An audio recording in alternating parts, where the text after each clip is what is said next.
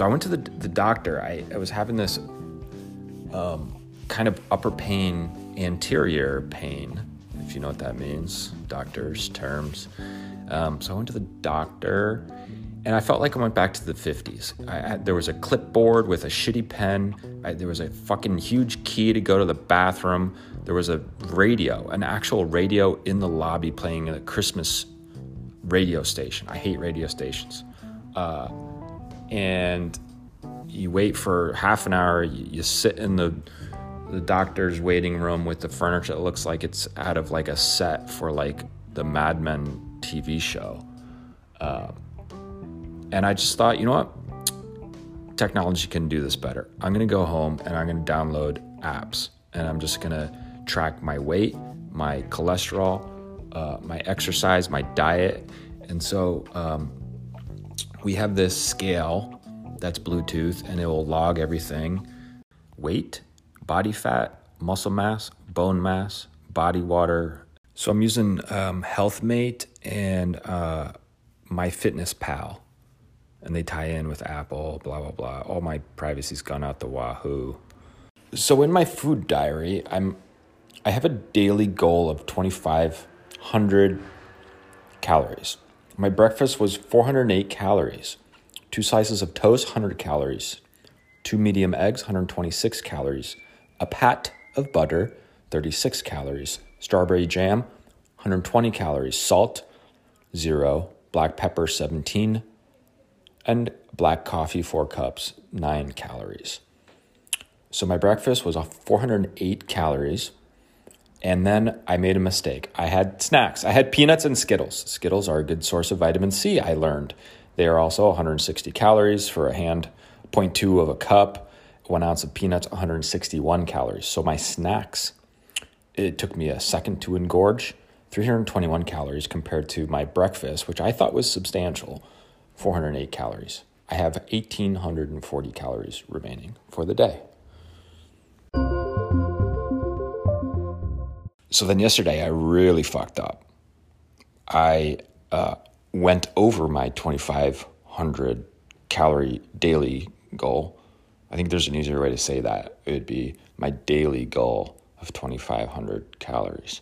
I went over it by 867. I didn't exercise, and because it was a Saturday, I drank, I ate, and breakfast was 420 calories. The lunch was 1,100 calories, and dinner and all the drinking and all that, 1,800 calories. 0 exercise. Fail.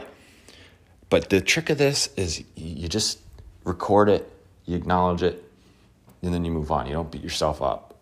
So I got back on the Peloton this morning, hopefully getting that just a pound a week. That's all I'm trying to do. Just a pound a week.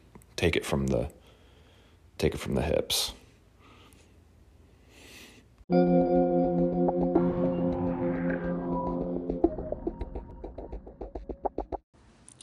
And the hips don't lie. The data doesn't lie. It's just data. And I think in the future with Apple, Microsoft, whoever, these guys are going to tackle data and health. And tech is going to revolutionize the doctor's visit. I mean, it's already done it a little bit with my Carbon app. So that has made data collection really easy, transparent. I can ask the doctor, hey, my cholesterol is at 253. What do I have to do?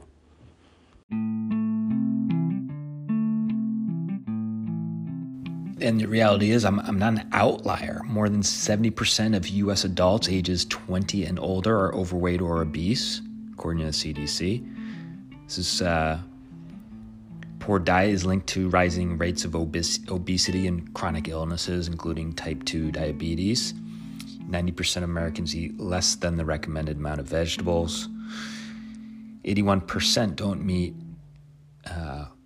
fruit recommendation. 98% fall short of whole grain.